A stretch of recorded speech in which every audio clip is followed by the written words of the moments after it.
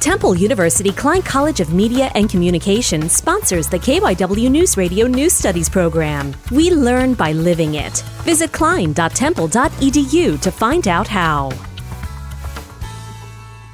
Due to the current pandemic, Cardinal O'Hara High School has been back in school since September in a hybrid model. Hybrid learning reduces the number of students in the building. Every day there are some students that are learning online and some that are learning in person. This school year is looking very different from what most of us are used to. I think the hybrid model is pretty good for our current situation, and I believe that it is better than being fully virtual because I can learn better. I think most people would agree that learning at home is not ideal and it's really hard. Maya Baroni, Cardinal O'Hara High School.